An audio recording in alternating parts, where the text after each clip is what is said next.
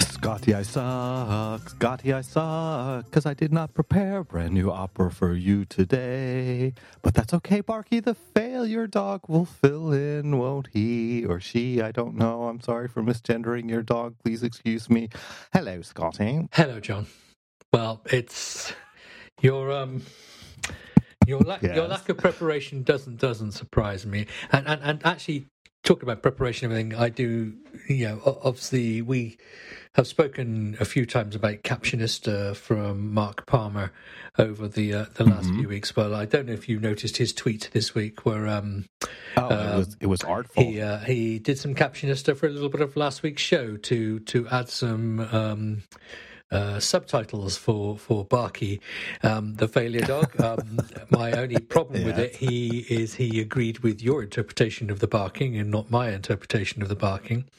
But we'll put a link to that now. But the main reason I want to point out is that means that Mark Palmer put far more effort into last week's show than anybody else, including us.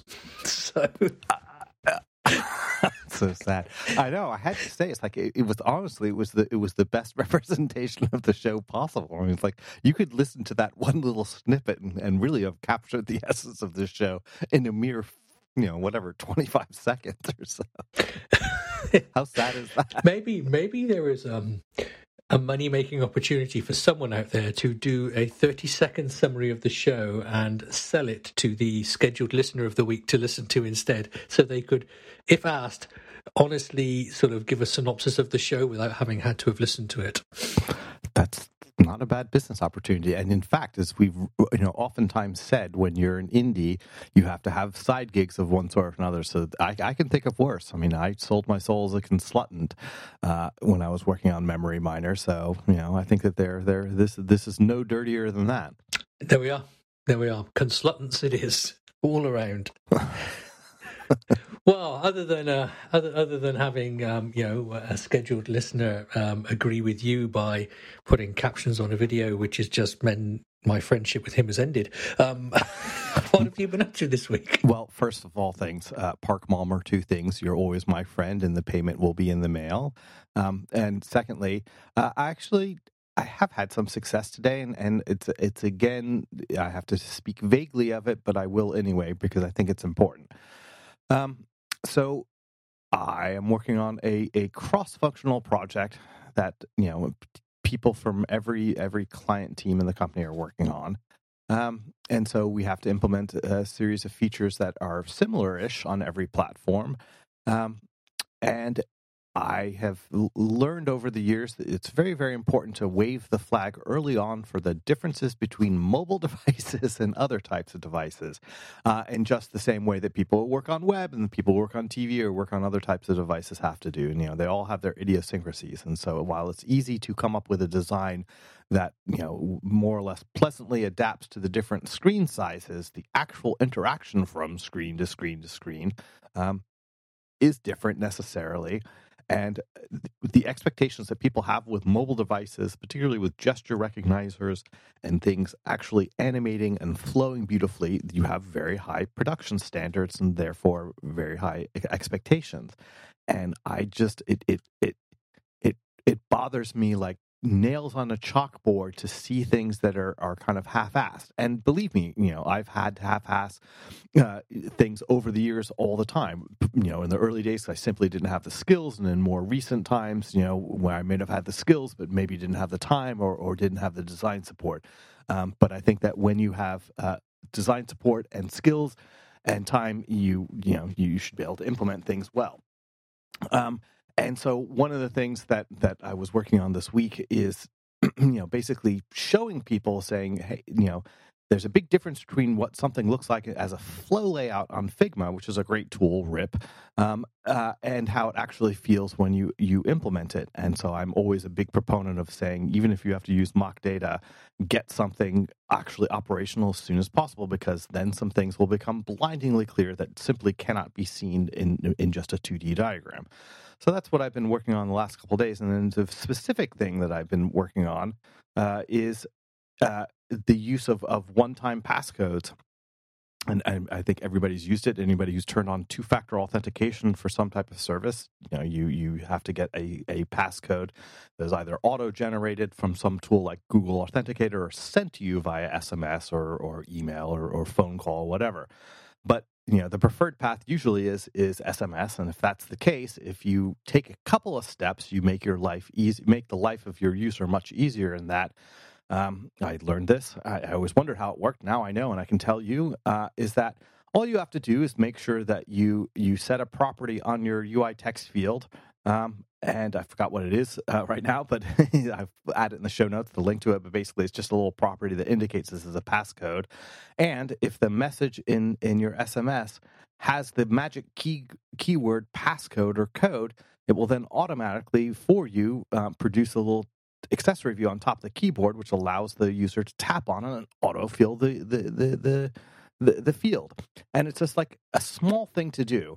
It doesn't take a whole lot of effort, but it makes all the difference in the world.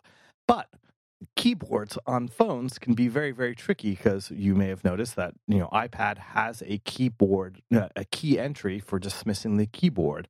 And no such thing exists for the iPhone. So one always has to make the decision, should I show the keyboard automatically or not? And the decision on whether to do it usually depends on what gets obscured if the keyboard is shown. And this particular design I'm working on, there are kind of critical actions that exist that would be hidden underneath the keyboard if it was shown automatically. And if you are doing forms, where you also want to respect preferred content size, you run into the problem very, very quickly where if it's, the designers are always thinking, how can I craft it to make sure it works on the smallest devices with the most expansive language? And they kind of come up with a design saying, this should work. And I've checked with the Loke team and it should work. But, it's hard enough to make anything work when you have full screen. When you have the keyboard, you're effectively losing about half the screen. And, it's very, very important if you are an engineer, UI engineer, to bring all these things up to people so that you can have some agreement about how the flow should work. In this particular case, I'm basically, redoing something that somebody had done, and redoing the choice of automatically showing the keyboard because it's just a terrible experience. So that's what I've been working on. Can't show the things, but that's generic enough that I should not get thrown into jail. Well, I'd hope you don't get thrown into jail, John, although, we could have John's Prison Diaries segment to the show. How much better would my excuse for not shipping be than these other people? I mean, for most people, it's like, well, I met Scotty in the East Bollockshire pub and I ended up face down in a wheat field the next morning. That sounds pretty good, actually. There we are. Yeah, it's this we do sort of sometimes assume that devices are the same and the experience is the same, and yet, there are, and some of this hangs over from when there was this assumption, back in the day that everything was one screen size. Now we also have multiple screen sizes, but you have different devices, and even different types of the same device now. So it's this making the experience good on all of them. Sometimes requires that the experience must also be different on some of them. Yeah, and the last thing I will say is this is a reminder for all the younger folks listening, is that the amount of code I've had to write to deal with this issue is pretty damn small. But the amount of time I've had to explain the problem and prepare demo videos and to talk about it in meetings and so on and so forth. And I will, somebody will say, "It's like, that's because you're working." There's some pretty damn smart people that work at Netflix, very experienced designers, but we are moving fast, from time to time, like super fast. And this is one of those times, but it doesn't matter. And it's like, I've absolutely come to understand that just because something is very clear in your mind, because you live it and breathe it, does not mean it's clear in somebody else's mind who may be, up to their eyeballs in the vagaries of dealing with multiple tabs in a browser, or, the very limited interactions you can do with a standard TV remote, and so on and so forth. So everybody has their expertise. You can't be arrogant about it. You just have to basically explain that just because, your knowledge and your expertise comes from the fact that you are steeped in something and you cannot assume that other people have that, and you have to be pleasant about how you present it, and not say, well, you should know this. No, no more than you as a mobile developer should necessarily understand the vagaries of somebody else's whatever daily effort. So that's my reminder that success as an engineer is as much about communication and planning and design thinking as it is about code. The code is almost always the least difficult part of the problem. Most definitely. Yeah. Well, Scotty, tell me about your successes and travails. Well, remember last week I was speaking about how when you are dealing with client apps that are designed to be individual apps and you introduce syncing, you can get certain issues. Yes. And so I said about how we were going to introduce a backend of some form to assist in the syncing process, but didn't actually contain any of the user's data other than maybe some ID keys. We were mainly, in the explanation of last week, if you want to go back and listen, dealing with about making sure that only one client triggered the generation of repeat or recurring transactions, so that you didn't have them, being generated on multiple clients and then syncing and ended up with lots of them around. But this whole exploring, doing something with a back end, sort of is led on a little bit that we're doing. Once we introduce this concept of a back end, we're going to use it for some more stuff now, probably. So right now we have a number of things where Moneywell will download a file from our web server to check things out. A good example that might be is Moneywell supports an old style US banking thing called Direct Connect. It is only in the US and it's being phased out in the US, but it is, when Moneywell was first released, it's the core way of allowing an app to connect to a bank account and download transactions. And this is an XML-based the implementation. And every bank's implementation is a little bit different and can have some certain foibles. And so basically, with Moneywell, we keep a file, an XML file that contains the information on these banks Direct Connect thing, and Moneywell will download it, whenever it changes, and use that to help you set up a connection to your bank within it.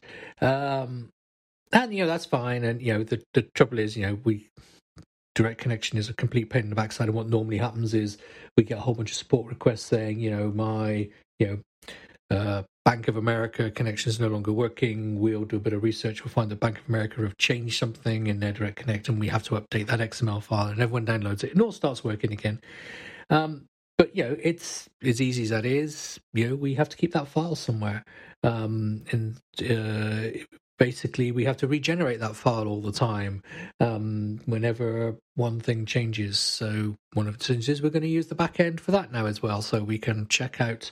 We can just maintain a back end database of all these connections, and when we change them, they'll all get updated and stuff like that. So it's opened a bunch of doors for us. And so we've been looking at some back ends again, and we've probably gone back for one that we were trying to use a couple of years ago when we were trying to use it as the whole Scotty, I hate to interrupt your flow, but I would like to know whose back ends have you been looking at recently? I'm just curious. Yeah, I've been looking at loads of back ends, John, lots of back ends. And so, John, we're going back to the blast from the past, and we're going to be using Pars as our back end again. Oh, really? Yeah, we are. I thought that they disappeared. No, Pars is an open source project that is still reasonably well maintained. And there are a number of hosting companies that will host Pars for you. Because one of our key issues here is, and one of the reasons that drew us away from running our own back end for, doing our own sync implementation on the back end, is we don't want to be responsible for servers. We don't even want to be responsible for a server running our website. We're trying to clear all responsibility for us running Linux or some back-end server out of our life. So everything is going to go into hosted solutions. So, we're looking at that. But then initially downloaded the client SDK for Pars again. And, the client SDK for Pars now has a minimum macOS requirement of 10.15, which I think was Catalina. And we are desperately trying to support, for at least our initial syncing, 10.13. Now, one of the reasons for this is we're trying to remember when we're adding syncing, we're trying to re-implement something that used to work for our customers and then stopped working way before we owned the product, but there we are. And between 13 and 15, there was quite a lot of devices that disappeared off of the support for macOS, and we, as we've said along, we'd like to get a version out that syncs that goes back as far as possible. The moment that version is out, we're going to move on to the next release, where we will probably be quite aggressive in saying, now you need 10.16, 10, macOS Ventura, whatever it might be, but we want to get the first release out at as old as possible, just so that we can say to all our existing customers, here you are, you've got your syncing back. If that's where you want to stay, now you're happy. If you want to come forward with us, you might need to upgrade your operating system. You might need to start paying for an upgrade, whatever it might be. But for all existing customers, we fixed the issues you had when we took over, and now we're moving on. So, but the nice thing about the hosted, PaaS supports backend scripting in JavaScript. So basically just written a few very simple JavaScript functions on the back end, which can now be accessed via a REST API. And so therefore we don't have to worry about that requirement, and we can support back to where we like. But at the same time, the tools that we're, the sort of thrown together tools that we're going to use to maintain that data on the back end, we can use the SDK, not have to worry about all that stuff and everything. And I have to say, for that type of thing, small amounts of data, writing small scripts to create a simple backend API, just get data back in JSON format, PaaS is still pretty good. Yeah, I have to say. I actually remember I did a couple of projects with it, and I found it, yes, very, very easy to use. And I don't know, I was like, every now and then I wonder what the state of the state, what is the simplest mechanism you can to get a bare bones, set of services up and running. And I don't know where I found out about it, but there's something called Pocket Base, which I kind of bookmarked and had half a look at it, and has a little demo. And it basically, I just by looking at the name, I figured that it should be something that you can deploy an old iPhone somewhere in the cloud, just plug it in, and just have enough power and enough storage space. Because, I did get a new phone, and I ended up getting the terabyte of storage, and I'm thinking, fuck, that is like, it's an expensive-ish device. But so wait, you've bought an iPhone 14 Pro with 1 terabyte of storage. Yes. Wow, that's a lot of storage on a phone. It is a lot of storage for a phone until you start doing a lot of video, and I do a lot of video. And so that's why I did it. So don't judge me. But even with too late, you're judged. You've oh my been God, judged so and found, I don't know, whatever. Found Guilty. gluttonous. Yes, gluttonous. Yeah. John the Glutton. There we are. There's the title, Sam. Gluttonous John and his 1 terabyte of self-indulgent data space. Do not, Sam, who are you going to listen to? The person that signs your paycheck, or the person thousands of miles away just has a big mouth? The title for this episode is Scotty Looks at Backsides. Anyway, Backend, sorry. I just wonder about that. It's like, how it's so dumb, but how many concurrent users do you think you could serve with a single modern phone plugged in with the cheapest reasonable unlimited data plan? You could shove it outside your window and say, look, I brought up a back end. It's reliable as anything else. I have 2 of them. I can load balance. I can just, restart them every now and then. And the reason we will have to reconsider that approach, and maybe we'll put it on this old iPhone 8 I've got sat on my desk. Seriously. And so, because I had occasion to the foul child needs a new computer, and the options for him, it's like you can have a half a terabyte of memory on solid state drive, and I in my Instagram feed this morning popped up something which showed a picture of the world's first disk drive, which is a 5 megabyte storage that was loaded through the cargo door of a plane. It was fucking huge, and so I sent that to the foul child and was like, you have many of these now in your pocket, so do not complain and tell me that the world does not progress in some fashion. It does. And yeah, I remember being at a training company. This was way back, being in the early 2000s, and they just had this like room of old stuff, and just on this desk was some old 8-inch floppy drives, and their capacity was 512 bytes. Yep, and it was a wondrous thing. Yeah, you couldn't even. That's not even a JSON payload for logging into something these days. That's true. Now, while you were talking, I realized that I neglected to interrupt you and go, Scotty, Scotty, Scotty, Scotty, Scotty, Scotty, Scotty, Scotty, Scotty. And so I have to do that now. So this is the Scotty, Scotty, Scotty section. You ready?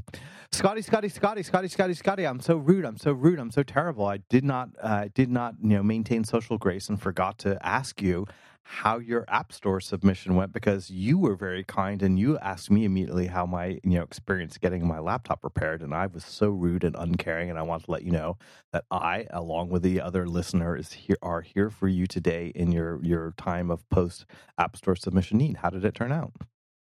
I can't remember. I cannot remember how far through this episode we were when we last spoke, but it was interesting. So basically what happened is we'd submitted an app to the App Store, and I realized that it had gone out with the wrong icon on it. It had gone out with the beta icon on it, not the shipping icon on it. And so basically had to go through this whole process of redoing the build, going through the the test frameworks and everything that we have to do to make the build scripts run, and the continuous integration stuff, and eventually submitted another build to Apple probably about 6 or 7 hours after the first one had gone up. It then did its normal sitting in the queue for review for possibly about 10 hours. So we were now sort of like 18 hours or so into the wrong icon being up there, and then it went into review and it was rejected. Oh no. And it was rejected for something that it should have been rejected for the first time, but wasn't. And unfortunately, this rejection was for a feature that, in all fairness, Apple had said your app must have by the end of June, and hadn't been put in there. So now, because it had been flagged, the only way we were going to get this app through was if we went back with that feature in it. So now we couldn't just do another build. We had to develop a feature and get it in and ship it back. So that turned into a very long day where eventually added this. Fortunately, it wasn't a huge feature, and it could be done. So, but basically, it turned into one of these like work through the night, and about 5 a.m. make another submission, and then go and crash out. And then fortunately, about 10 hours later, it went into review, and this time it passed. So, very good. There you are. But the thing was, if they'd rejected it for the lack of the feature the first time round, then none of this would have been an issue. We'd have just said, oh, okay, we need to do the feature over the next couple of days and then make another submission. And this was part of it. But because they rejected it for something the second time round, which was a legitimate rejection in all fairness, but it just should have been rejected the first time round. And dare I ask what this feature is? Is that the software has to run and do something useful? You have to have the ability to delete an account within the app. I knew that's what it was. Yeah. Which there was no ability to automatically do that in the app. There was an article on how to get in touch with support to do that, but that doesn't comply with the new requirements. So yeah, I mean, I'm not sure I can speak about how we eventually did it because that might be breaking confidentialities. Yeah. I will have a think about it and maybe a chat, and if I can say how we eventually approached it. to get it done quickly, then I will talk about it another time. But the whole thing was very frustrating. The fact that app review was inconsistent. Don't be wrong. The reason it went through wrong in the first place with the wrong icon was totally my fault. No one to blame there apart from myself. I'm going to say the fiddliness of some of our release scripts, but that's a different issue. So there we are. But that it was felt frustrating when I first spoke to you and said, no, I've got to do the whole submission and wait however long for the review. When it got rejected, it was like, oh, fuck, what's going on now? There we are. Well, Scotty, you know that I'm not one to, trade in conspiracy theories, but I know, and I'm prepared to reveal right now how you solve this problem. And it intersects with the fact that Barky the failure dog has been, surprisingly quiet during this episode. And I think that what you ended up doing is you basically attached some types of things to Barky's front paws. And so that every time a user needs to get deleted, a small shock is delivered, and that causes Barky to tap some type of device or pedal, which then sends a message to either Matt or Sam to manually delete something. And that's what's been going on. And poor Barky has been so busy making all these account deletions that they've been too busy to doing that to make any noise. Is there any truth to that? John, you are fairly close to the truth. Okay. Just the names and species have been changed to protect the innocent. So actually, that's finally uncovered the real truth that Barky the failure dog and Tat Mancock are one and the same. Oh my word. I don't think I've ever seen a photo of them in the same room. Clearly. Yeah. Well, gosh. So we're now talking about two things and people that people have no idea who they are, but we're amusing ourselves because this is the indulgence of podcasting. Totally true. So, John, I think iOS 16 is now officially out. Are you running it on your device? Are you? I am. And I have to say, actually, I rather like it. I will just join the chorus of people loving the digital island. It's like you got the brand new device, didn't you? So you've got the digital island and everything. Yes, that's. I do. Is it? I mean, okay. So I've not used the digital island. I've not even run a simulator with it in yet because I've just not had time on that side of thing. Everyone's saying, "Oh, I love the digital island." Is it like a quirky little thing that is, it's a bit of fun and people will shut up in a week or two? Or is this something where people are going to start, we can as developers take a real advantage of and it's going to become quite a thing? I think the latter. I snarkily posted when the thing was going on. It's like, attention recruiters, I have over 5 years as a digital island UI engineer, and the reality is I've had the phone for 4 or 5 days now, and I keep discovering new good uses for it, because if there is some screen real estate for you to use, and for example, it's a nice notification mechanism. So that, for instance, I do lots of screen recordings, and one of the quirks of the screen recorder is that if you ask to have a microphone on there, you have to actually be patient and look for the audio indicator, so that even though you may be rolling video, the audio is not captured. It's just, it is what it is. So I noticed that. And then also, if you go to make a long one, it will take a while for the actual saving of the video to take place. So I find that the screen recorder app takes advantage of the digital island space to make what is effectively a little bit of a widget there, and the animations are really beautiful. So things like that. I mean, another thing I discovered this morning, I was listening to the radio on the HomePods, and it showed what was playing and a little icon of the HomePod and taking use of that space. So it's not only that it's a clever design thing that you look at, it's like, oh my God, why didn't they think of it? It's beautiful, but it's a place where your eye kind of naturally goes. And so there are lots of little interactions. My only concern about it is that they have tap areas, And I suppose that they thought about this, that the tappable things, like for instance, there's something where you can stop an action. If you've done a screen recording and it's doing a save, you have the chance to stop the saving. And so you think, I don't want to tap on my lens or on top of my sensor, but I think that they're very clever about it. The tap area are away from the place where your filthy fingers could obscure the sensors and or lens. And so I think that was quite good.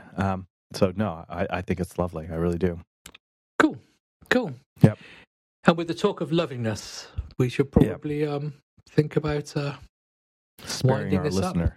Yeah, we should be lovely. I mean, I think we ran a little bit long last week, so maybe we should be lovely and finish on time this week. So John, if people wish to send you pictures of what they're doing with their digital island, where should they do that? You should send it to me on that place where it was like every moment feels like you're on a tropical vacation island where all your needs and wants are attended to efficiently and beautifully. Twitter, where you'll find me as Djembe, that's DJEMBE, like the West African drum. And Scotty, if people want to send you terrible messages about how awful you are, that you solved one problem by doing unnatural acts to both Barky the failure dog and at least one of your employees, where might they do that? Well, you can contact me where all sort of social, anthropological, and illegal experiments happen, and that is Twitter, where I am MacDevNet. Well, John, it's been a pleasure as always to spend this short amount of time in our week chatting with you, and I hope your coming week is full of joy and excitement and satisfaction. It absolutely will be, just like our listeners' satisfaction will begin as soon as we shut up. Yeah, I mean, Apple always start their events with a customer satisfaction survey. Notice how we've never done that with a listener satisfaction survey. And there is a reason for it. But there we are. If this was your week to listen, then thank you very much. And once again, you have our heartfelt and sincere apologies for any damage or harm we may have caused to your life. But thanks for listening, and until next time, you take care.